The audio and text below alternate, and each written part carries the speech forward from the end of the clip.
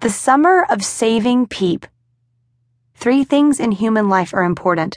The first is to be kind. The second is to be kind. And the third is to be kind. Henry James.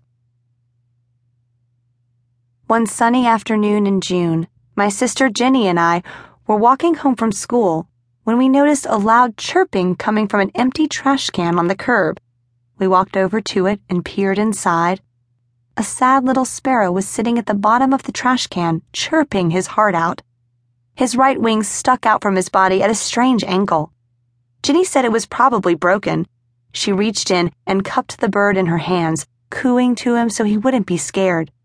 The sparrow chirped all the way to our house, his little, fuzzy head poking through Jenny's fingers.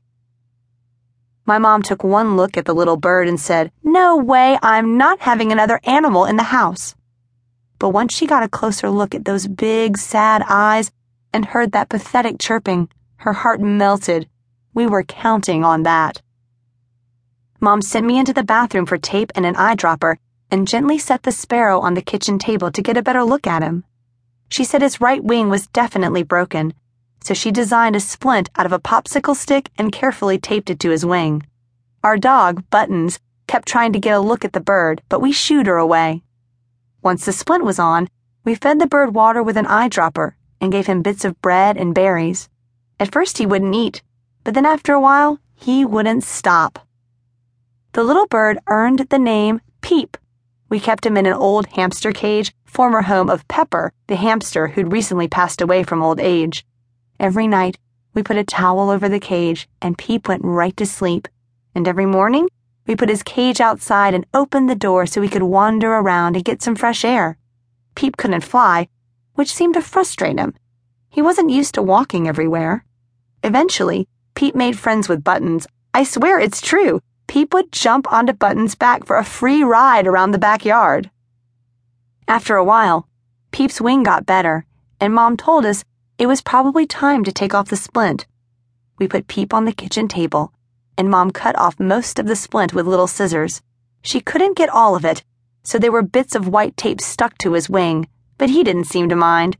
He started flapping his wing like crazy, and the next morning when we opened the cage door, he flew about 50 feet into the air before coming back. We watched from the ground like proud parents. From then on, Peep flew further each morning, but he always came back. 2 weeks later, on a Sunday morning, when Jenny let Peep out of his cage, he just kept flying. We left his cage outside with the door open, but he never came home all that day. As it became dark, we faced the truth that Peep would never come back. My mom said he probably found some other sparrows and decided it was time to be with his own kind. My eyes filled with tears, and so did Jenny's. We all missed Peep a lot, even Buttons, who paced around in front of his cage every morning for weeks.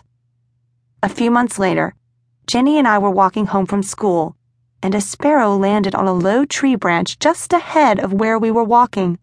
We both stopped and stared at it, amazed.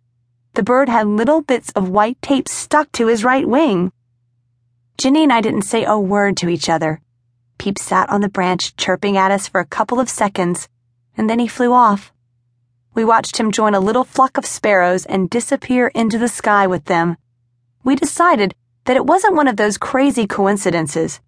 Peep had come to say a proper goodbye and to thank us for saving his life. Yvonne Prince.